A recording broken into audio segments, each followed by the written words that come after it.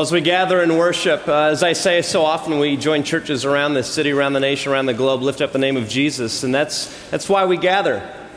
We worship a risen King, a risen Savior, and as we do so as followers of Christ, as dual citizens, so to speak. Scripture says we are citizens of heaven and citizens of this world as well, and as we navigate life, we in many ways hit the crossroads of various things that as a nation we formally celebrate.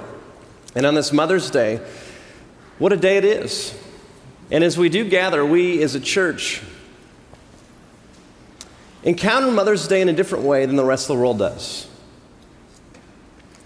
And we enter into Mother's Day with a perspective that comes from Scripture. I love the fact that in the book of Hosea in the Old Testament, it says this about God. Perhaps you have never considered this. In Hosea 11, verses 3 and 4, God, speaking about God's self, says this, "Yet it was I who taught Ephraim to walk. I took them up in my arms, but they did not know that I healed them. I led them with cords of human kindness, with bands of love. I was to them like those who lift infants to their cheeks. I bent down to them, and it was I that fed them." So often we talk about God, our Father, but God mothers us as well. And as we gather in this moment, we acknowledge the fact that every single one of us are children. We have biological mothers, surrogate mothers, adoptive mothers, foster mothers, mentor mothers, spiritual mothers, and a God that mothers us. And as we enter this moment, we acknowledge the vast spectrum of the human emotion. We rejoice with those who rejoice. We grieve with those that grieve. We know there's some today who are watching online because it's too hard to physically be here. And yet at the same moment, we are all children. Some of us have different relationships with our mothers. Some of us never knew our mothers.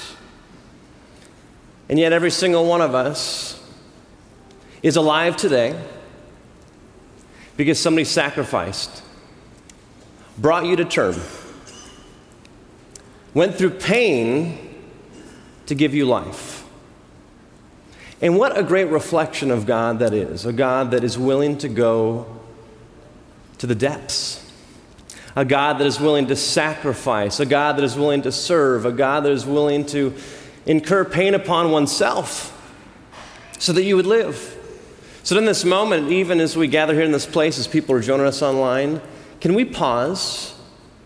And as we reflect on those that have raised us, that have brought us into this world, that have mentored us, that have shepherded us, that have taught us, that have corrected us, as we look around this church, as we see mothers and grandmothers and great-grandmothers, as we see spiritual mothers, can we applaud? Can we give thanks to those in our lives that make us who we are today? Can we just give thanks as we look around? And as you look around this place,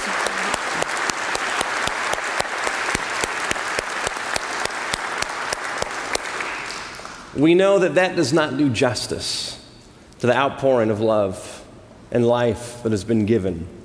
And at the same time, we as a spiritual family, as a church, we need more spiritual mothers to add to the amazing spiritual mothers that are. We need more spiritual mothers in every single area of our church.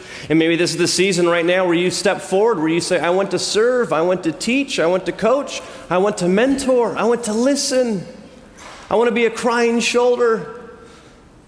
I want to be a strength in someone's life. I want to give wisdom to somebody else. This is the season that we need you, women, to step forward, to join the amazing women of this church, to be more and more spiritual mothers. We need you, young and old. There's no early age, there's no too old age for you to step into that role of a spiritual mother. We have young girls who are spiritual mothers to infants in this church because of their commitment, their time, their shepherding, their volunteering. And as we gather in this moment, as we come back to God's Word, we're thankful that we have a God that sees you, that sees all of you, and that offers you something that no card, no flower, no moment in a church service can. So let's turn our hearts and minds back to that one. And would you join me in prayer before we dive into God's Word? Let's pray. Loving God, we thank you for this moment. We thank you for the Word that you have for us, planned months ago. And may it be a word that impacts every single one of us today, whether in person or joining online. Jesus, it's in your mighty and matchless name we pray, and we sit together. Amen. If you could, would you open up your Bibles to Philippians chapter 3? We're in a series right now, walking through the book of Philippians. If you don't have a Bible or if you don't have access to it on your phone, if you can grab a pew Bible in front of you, it's that red book if you're here in the sanctuary, if you're across the way in the 901 service. Those Bibles are throughout the room, but as we turn to Philippians chapter 3, I'm going to read for us verses 1 through 11. And as a reminder, this was originally a letter to a group of Christians, followers of Jesus in a town called Philippi in the first century. And as I read this, Philippians 3, 1 through 11, I absolutely believe that there's something here for every single one of us. If we have the ears to hear, hearts open for what God would have for us. Let me read. Philippians 3. Finally, my brothers and sisters, rejoice in the Lord. To write the same things to you is not troublesome to me, and for you it is a safeguard. Beware of the dogs, beware of the evil workers, beware of those who mutilate the flesh. For it is we who are the circumcision, who worship in the Spirit of God and boast in Christ Jesus, and have no confidence in the flesh, even though I, too, have reason for confidence in the flesh. If anyone else has reason to be confident in the flesh, I have more. Circumcised on the 8th day, a member of the people of Israel, of the tribe of Benjamin, a Hebrew born of Hebrews, as to the law, a Pharisee, as to zeal, a persecutor of the church, as to righteousness under the law, blameless. Yet whatever gains I had, these I have come to regard as loss because of Christ. More than that, I regard everything as loss because of the surpassing value of knowing Christ Jesus my Lord. For his sake I have suffered the loss of all things, and I regard them as rubbish, in order that I might gain Christ and be found in him, not having a righteousness of my own that comes from the law, but one that comes through faith in Christ, the righteousness from God based on faith. I want to know Christ and the power of his resurrection, and the sharing of his sufferings by becoming like him in his death, if somehow I may attain the resurrection from the dead. This, my friends, concludes the reading of God's Word. All right, let's leave these Bibles open. We're going to walk through this in a moment. But even as we take a look at this, I imagine many of you hear this and hear a lot of ancient language, first century language, labels and names and titles that in many ways seem very removed from our cultural standpoint today. But the beauty of Scripture says that it is alive and active. It's sharper than any two-edged sword. That we believe now in 2017 that this text is as relevant today as it has ever been. That when Paul was speaking into the first century church in Philippi, that the same power that was there to transform that community is available to us today. And in many ways, I've been sharing with you that I wish that I could spend 17 years going through this book. I wish that I had the time to unpack the nuances in the Greek and the cultural context. I just love this stuff, but we don't have time. I've got 20 minutes. So if we could see it this way, we are going to hop in a plane. We're going to fly over a section of the Grand Canyon. And I want to point out 3 things that you might look down below that would cause you perhaps to desire to go back and to go down deeper. To not just settle with that quick overview, but that you would desire to come back to God's Word, that you would long for, that you would desire for, to uncover the riches that are found here. And as we fly over this section, many of you are taking notes. Some of you have a phenomenal memory. Either way, the 3 things that I want to point out are this. First, the need for righteousness. And in fact, it's our greatest need as humans. Second, the obstacle. of our righteousness.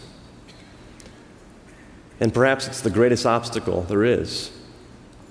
From the third, the greatest gift that God can give you in Christ's righteousness. So first, the need for righteousness. Second, the obstacle of our righteousness. And third, the greatest gift that God can give you, which is Christ's righteousness. Three things that I want you to see as we fly over this section of the Grand Canyon of Scripture. So open those Bibles back up. Take a look at Philippians 3. And I want us to begin with verse 4. It says, if anyone else has reason to be confident in the flesh, I have more. And Paul begins to list his resume. We live in a culture of resumes. And I want you to think about this idea of what a resume serves. It's a list of accomplishments. It's a list of things that you have done. It's a list of things that you've gone through. But the point of a resume is to get you on the inside of something that previously you had been on the outside. If you want to get inside a school, you have to have a particular resume to transfer your status from the outside of that school now on to the inside. And so much of our culture right now is building up that resume. No matter how young you are, we have people that are choosing their kids at the age of 1 to begin building that resume so they can get in the right preschool, so they can get in the right kindergarten, so they can get in the right elementary school. I have a friend who says that I want to front load my investment in my kids, and I'm going to pay 5 figures every year so that they can one day get a free ride to Harvard, to Stanford, to Ivy League school. You see, we live in a culture of resumes, and we don't just do this with school, we do this with jobs. If you want a job, if you want to get onto a set, if you want to be tasked with a project, if you want your name to be signed on as the DP, the director, the producer, you have to bring a certain resume so that you can go from a status of being on the outside to now on the inside. But we do this all throughout culture. Think about this. Your clothes, for many of you, are your resume. Think about that for a moment. I mean, how many of you actually give thought to what you wear every day? It's not a trick question. And some of you, oh, that makes sense that you're not raising your hand, actually.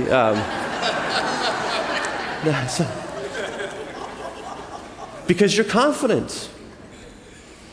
But many of us, we wear, do you know what I wear every day in the 9 o'clock service? I don't normally wear clothes like this, by the way. Some of you wish, and you've told me, that I would wear different clothes. That I would dress up, that I would dress down. I give a lot of thought to this. You give a lot of thought to this before you go over to a person's home, the first day on a job, visiting somebody you've never met before. You see, the clothes that you wear, think about this, in some ways culturally, it's a resume. So that you can be accepted, so that you can be let in, so that you can be approved. Many of you, your kids are your resume. Their behavior is your resume. How your family interacts in public is your resume. How you come across confident in a situation is your resume. We live in a culture where we are bound by resumes. We have this great need because the word resume and the word righteousness are so close together. Because the word righteous literally means to be approved, to be accepted. We long to be approved. We long to be accepted. And it's one of the reasons why Mother's Day is so hard for some and so great for others, because part of our cultural landscape is that status, that title, is how culturally we are approved. We have value. You see, as humans, we have this deep longing. It goes all the way back to the Garden of Eden. We long to be accepted. We long to be approved. We long to fit in. We long for people to look at us and to say, "You are enough. Come in. Come into relationship with me. Come into this school. Come onto this set. Come on to this opportunity. Come on to this vacation. Come on to this adventure." You see, we long to be approved. We long to be needed. We long to be wanted. And the Apostle Paul, he is culturally listing his resume. That laundry list, as a religious man of verses 4 all the way through 6, that was his resume in the first century. As a religious leader, as a Pharisee, what's your resume? What are the things that you put up as being so part of who you are that they are part of your identity, that you see that it's because of this I'm accepted. It's because of this that I'm approved. Is it because of what you've accomplished? Those are good things. Is it because of what you've done for society or your family? Is it because of your job? Is it because of your reputation? You see, every single one of us has a resume. You might not say, I'm a Hebrew of Hebrews. I'm from the tribe of Benjamin. You might not list your resume this way, but I want you to personalize it. What is your resume? That at the core of who you are, that you believe it is these things, it is these character attributes, it is these things that I've accomplished that actually give me a sense of worth, a sense of value. That because of this, I am approved. You see, you have to identify those things because whatever those things are your righteousness.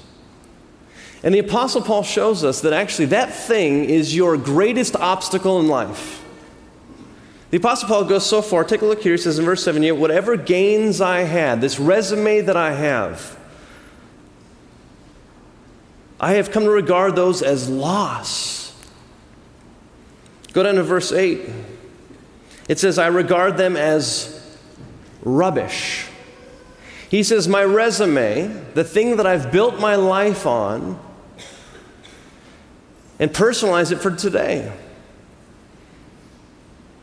My Congressional Medal of Honor, my Pulitzer Prize, making CEO, being loved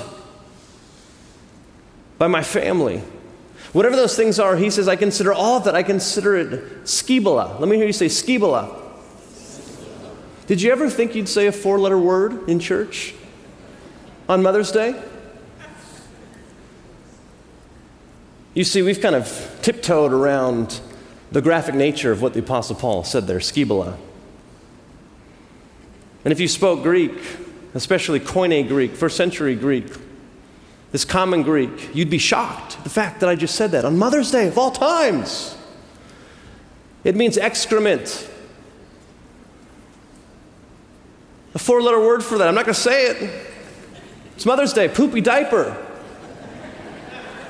However you want to fill in whatever that is, you know that is messy, you know that is dirty, you know that is stinky. The Apostle Paul is saying that my resume that I've built my life on, it's a stinky diaper. It's a 4-letter word, fill in the gap. He says it's nothing. It's waste. It's refuse.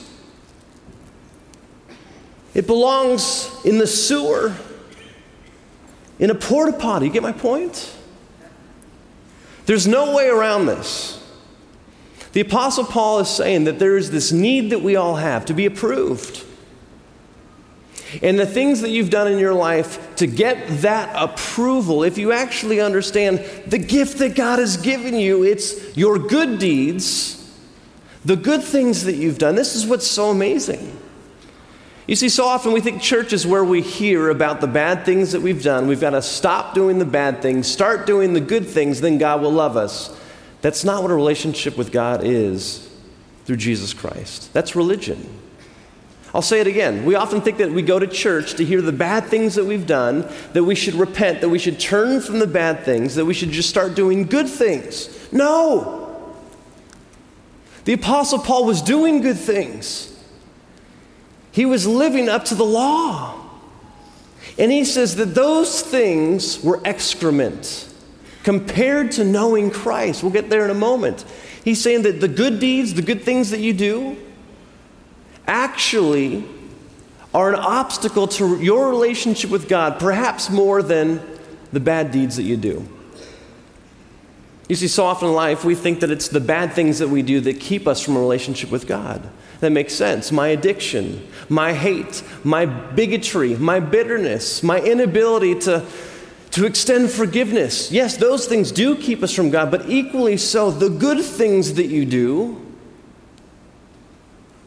actually, if you put the soul of your weight on those things, that actually, if you put your identity in those things, that equally keeps you from a relationship with God, receiving this gift that He has for you.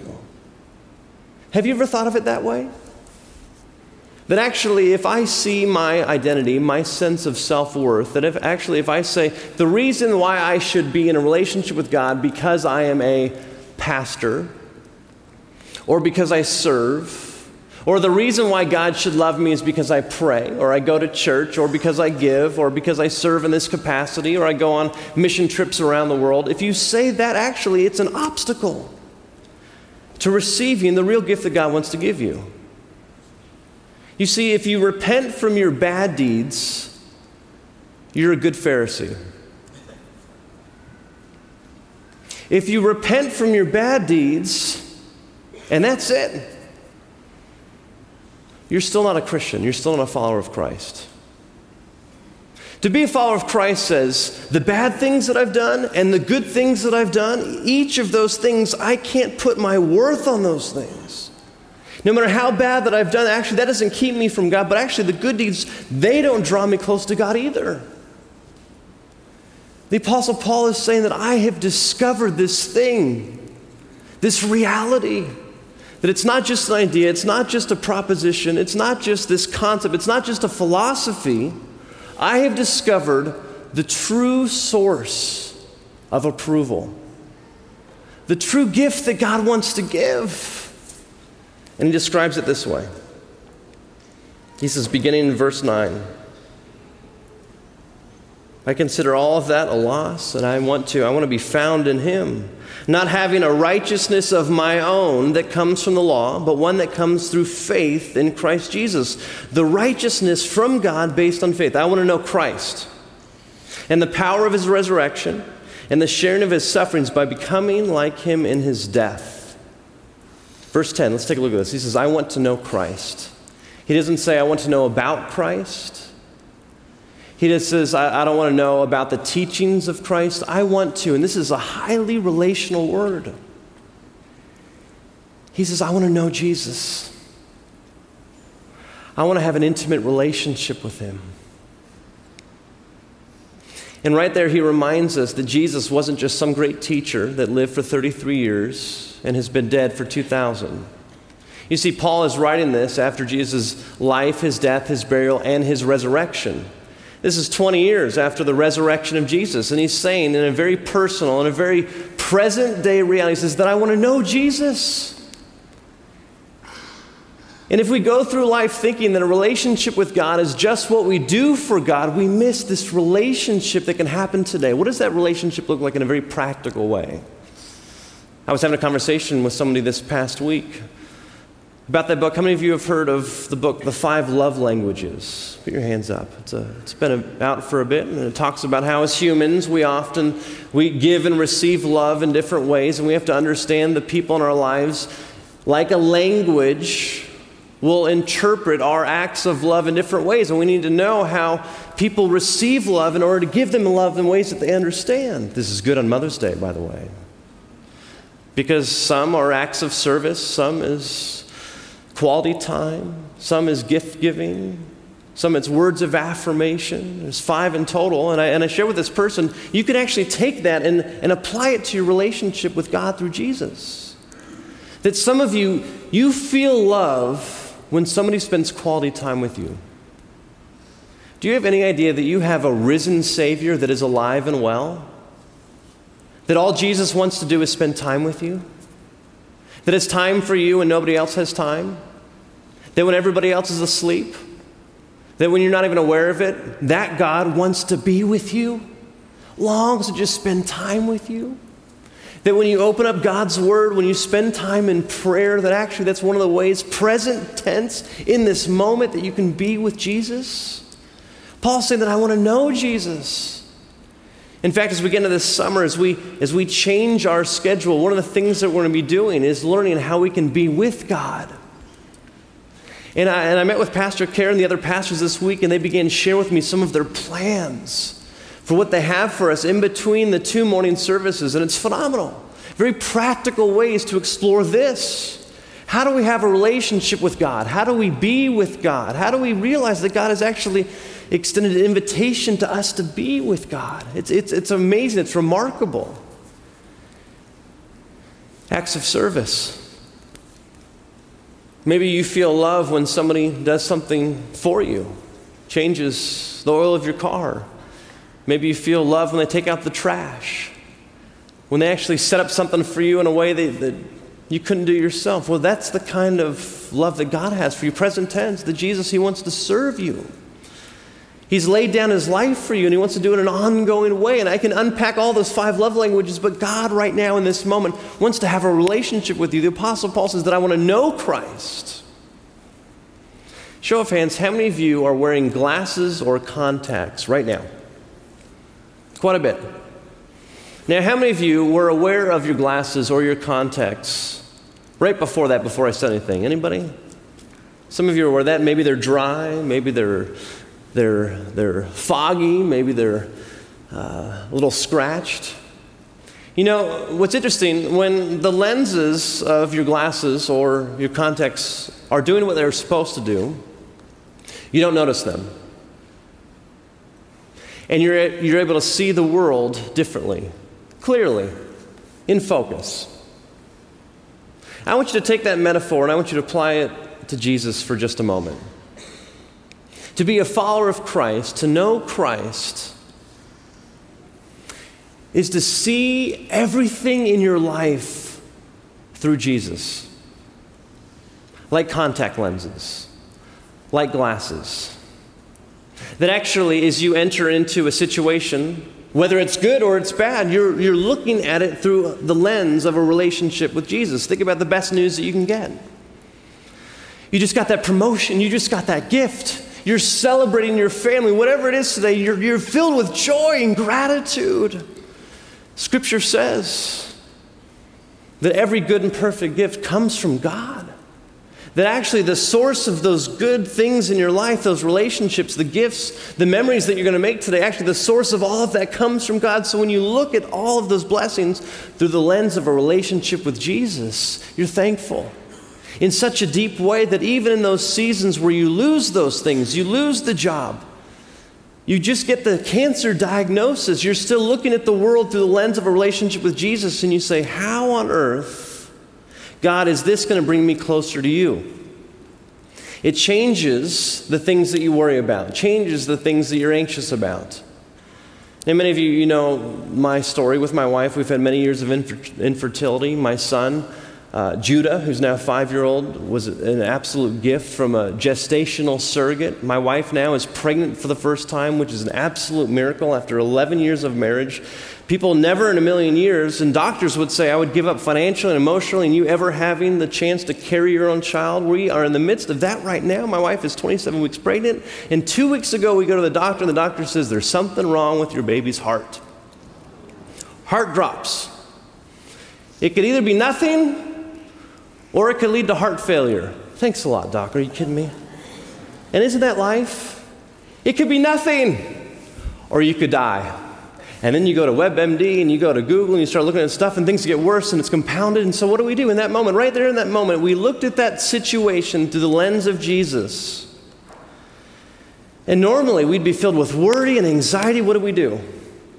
We asked for prayer. We texted our small group, would you pray for us? We asked others, would you pray for us? I said in that moment, I guess God has just given us another opportunity to trust Him more. It feels like there's a lot of those situations lately, isn't it? And we just trusted, we trusted. Now, let me say this. I believe God answered that prayer before the doctor gave us some news. Because the whole point of this story, and I don't want you to take it this way, that I'm sharing this story that I can just say, if just by the power of prayer and you believe, then a problem with the heart can be fine. That's not what I'm saying. Oh, God can do that. God can do miracles far beyond what we can imagine. God is a miracle worker. We believe in miracles today, absolutely. But the point of why I'm sharing this is this. That doctor's appointment on Tuesday morning, as we leaned into prayer and trusting God and reading Scripture and allowing people to speak truth into our lives, that actually the next 3 days were filled with a sense of peace, with a sense of just trusting God, with a sense of, God, I have no idea what you're doing, but would you draw me closer to you in the midst of this? And yes, that Friday my wife went, and the doctor said, I can't believe it. The heart is fine now. There's nothing wrong. It's like this miracle, which is amazing. We praise God. And my wife says, well, a lot of people have been praying. And it was a chance to share her faith in that moment with the doctor. But I share all of that to say that there was a moment that normally, if I would have looked at that moment through the lenses of this world or my good deeds, I would have said, God, why are you allowing this to happen? Which I've done before. I love you. I'm a pastor. I've done all these good things. I would be a good parent. You owe me, God. You see, when we look at the world through the lens of our righteousness, our resume, we are bitter at God. We're angry at God. God, you owe me. But when we look at the situations of our life through the lens of Jesus, the things that used to cause us worry, it's real. We don't avoid it. It's very raw and filled with emotion. But we have a new resource to navigate through it. You see, this greatest gift that God wants to give you, it's not to add another line on your resume. I used to think that when I was younger. I used to think that to be a Christian was to simply add a line on my resume. I went to USC, I went to this high school, I did these great things, and I'm a Christian, kind of like down in the special interest column on the second page. You know what God wants to do? He wants to say, I see your resume.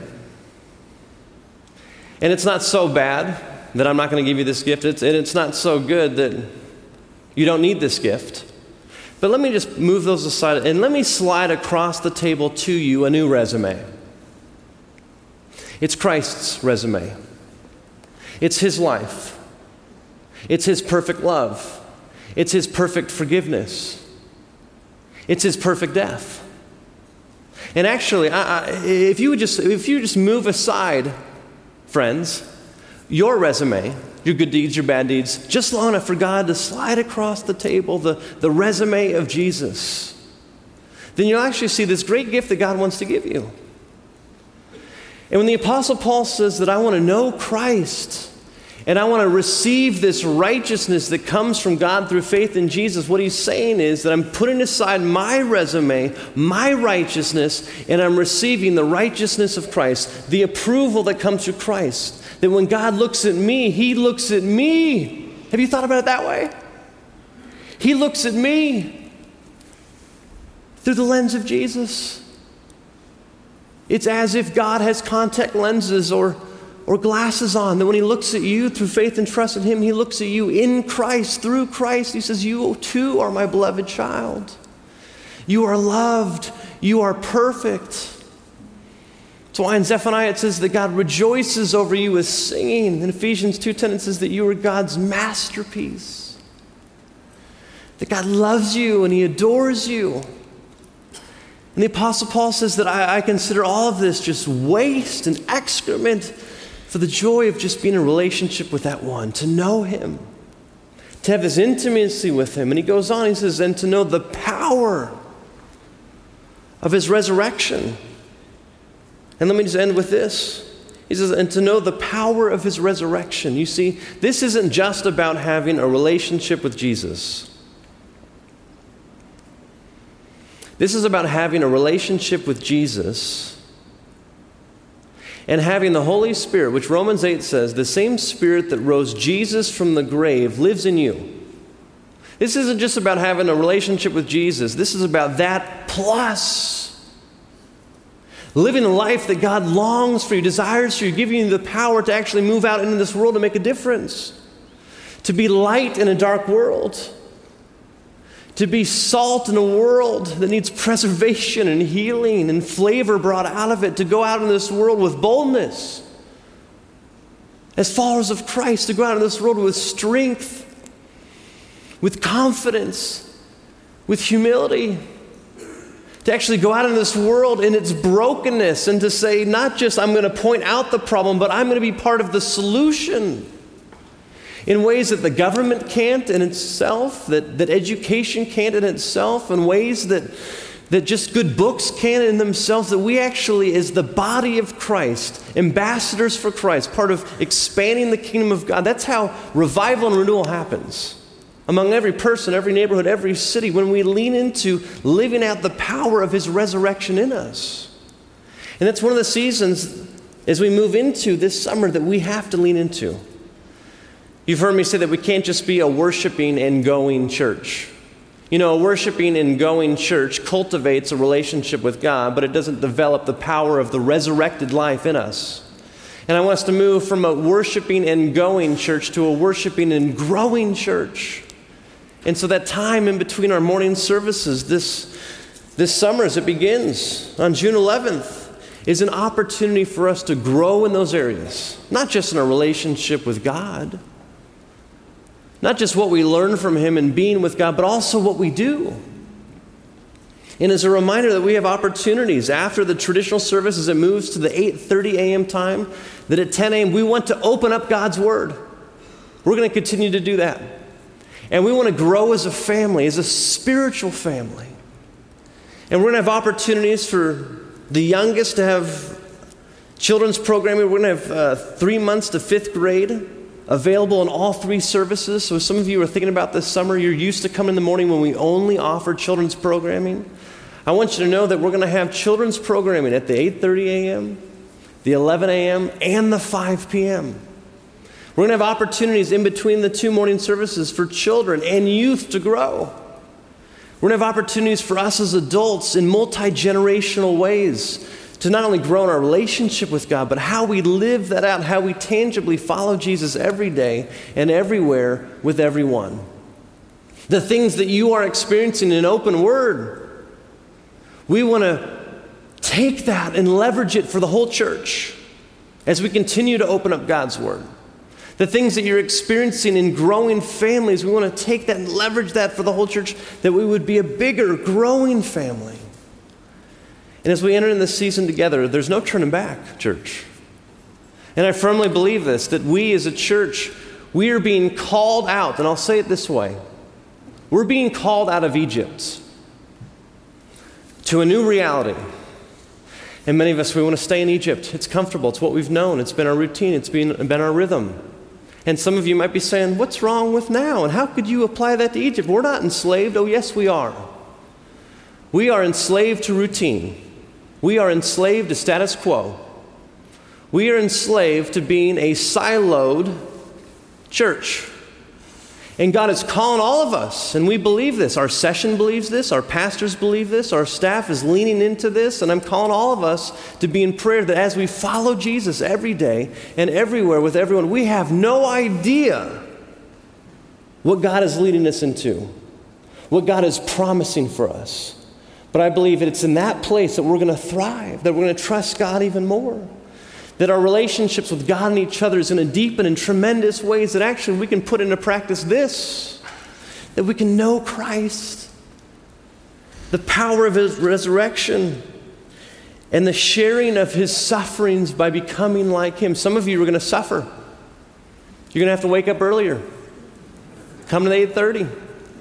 The 11 o'clockers, they might have to suffer by showing up at 10 a.m. And in those micro sufferings, and I do call them micro sufferings, because there's people around the world that know suffering in ways that we have no idea.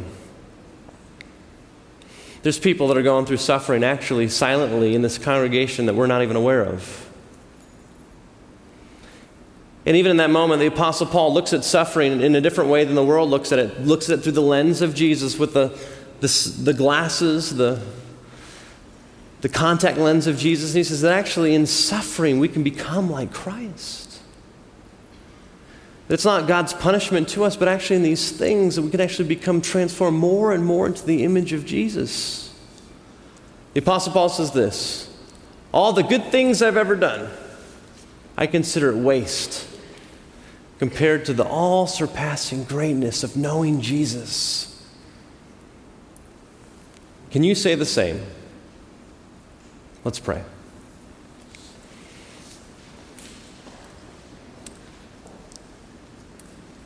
God, these are weighty issues,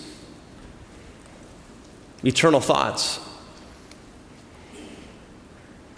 And yet, God, would we return to the simplicity of this, that you are a God that longs to give us a gift. The gift of life, the gift of love, the gift of being accepted by the one whom it matters the most. God, would we lay down our bad deeds? Would we lay down our good deeds? And with empty hands of faith, would we receive? Would we hold on to this great gift that you give us? And may that change how we live and love and go out of this world. In Jesus' name we pray and we sit together. Amen.